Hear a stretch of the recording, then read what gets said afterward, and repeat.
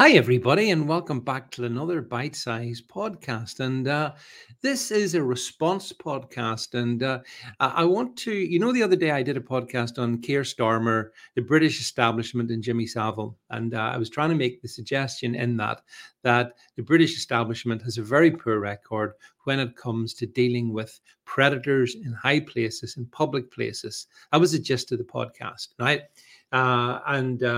Apparently, that annoyed one of someone who listens to me. I've got an email in front of me from them saying, "Why did you do a podcast on Keir Starmer, Jimmy Savile video before checking its authenticity? It's a complete fake.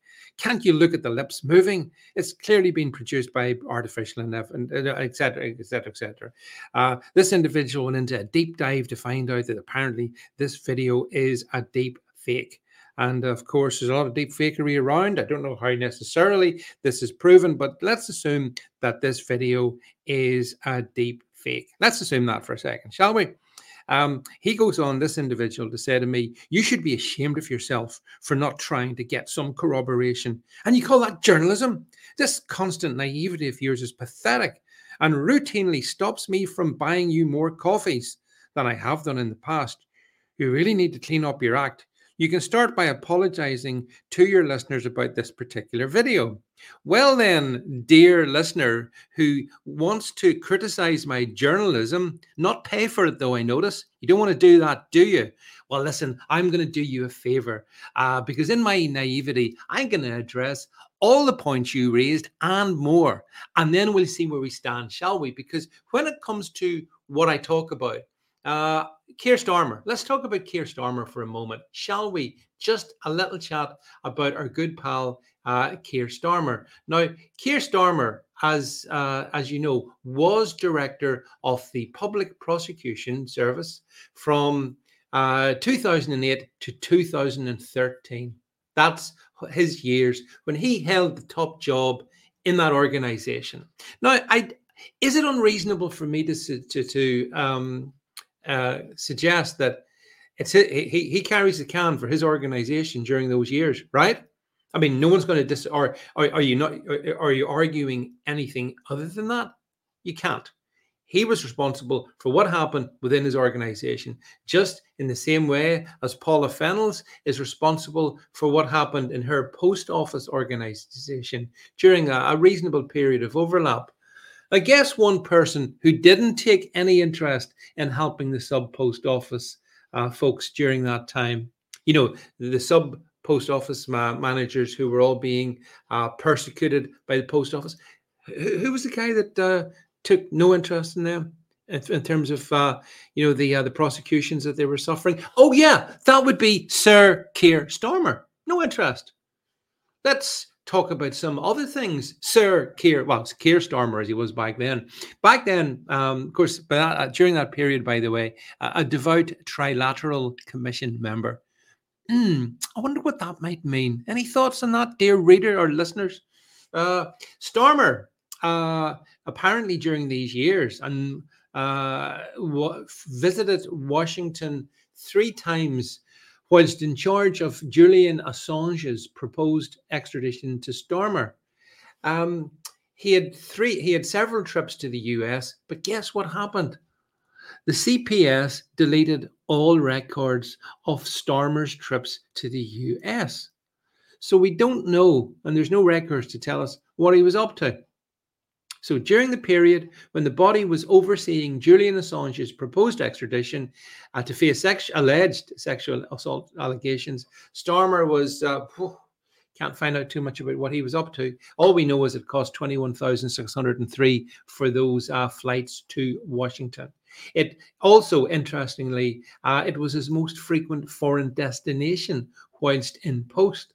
So good old trilateral member Keir Starmer was very frequently shuttling back and forth to the Washington, but sadly, all records have been wiped. Yeah, he sounds totally legit.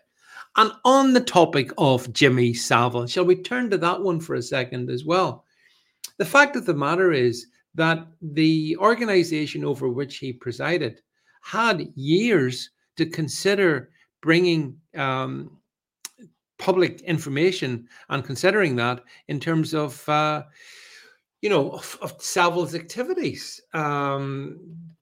What we don't need to be worrying about deep fake videos or such. Not that's not the proof whatsoever. The thing is that Starmer was in position at the most senior level within that organization, and Jimmy Savile was still alive.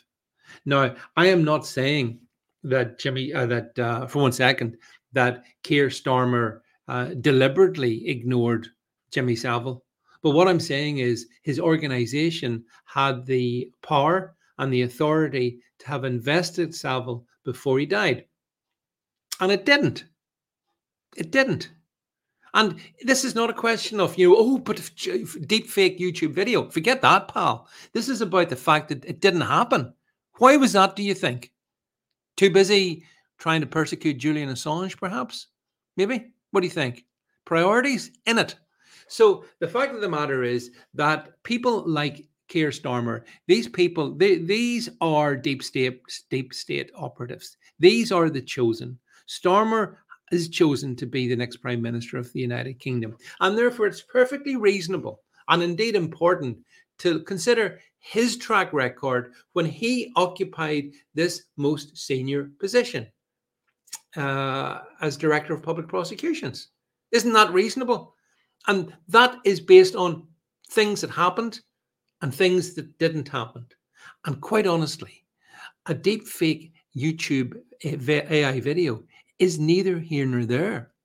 And nor does that address my even more fundamental point, which is set Keir Starmer to one side, because it's not Keir Starmer that I'm that particularly bothered with. I just see him as a stooge. It's the entire British establishment is my point. I tried to point out that when it came to the case of Savile, where were the BBC? Where were all his colleagues in the media? Where were all the great investigative journalists? So you see, if you want to criticize me on the sweep of stuff that I do. Criticize me on the fact that I raised several points at any rate with regard to the British establishment. Keir Starmer just happened to be one of them. And yes, I'm sorry if it was a deep fake video. Yeah, I don't want to, spread such stuff. But by the same token, the substance of what I'm saying is valid. And, surely that's what we must base our discussions on, substance. The fact that these records, for example, of Keir Starmer's visits to Washington were wiped, that's a matter of public record. The fact that nothing did happen regarding the Crown Prosecution Service and Jimmy Savile, whilst Keir Starmer was there, that did happen. Nothing happened, right?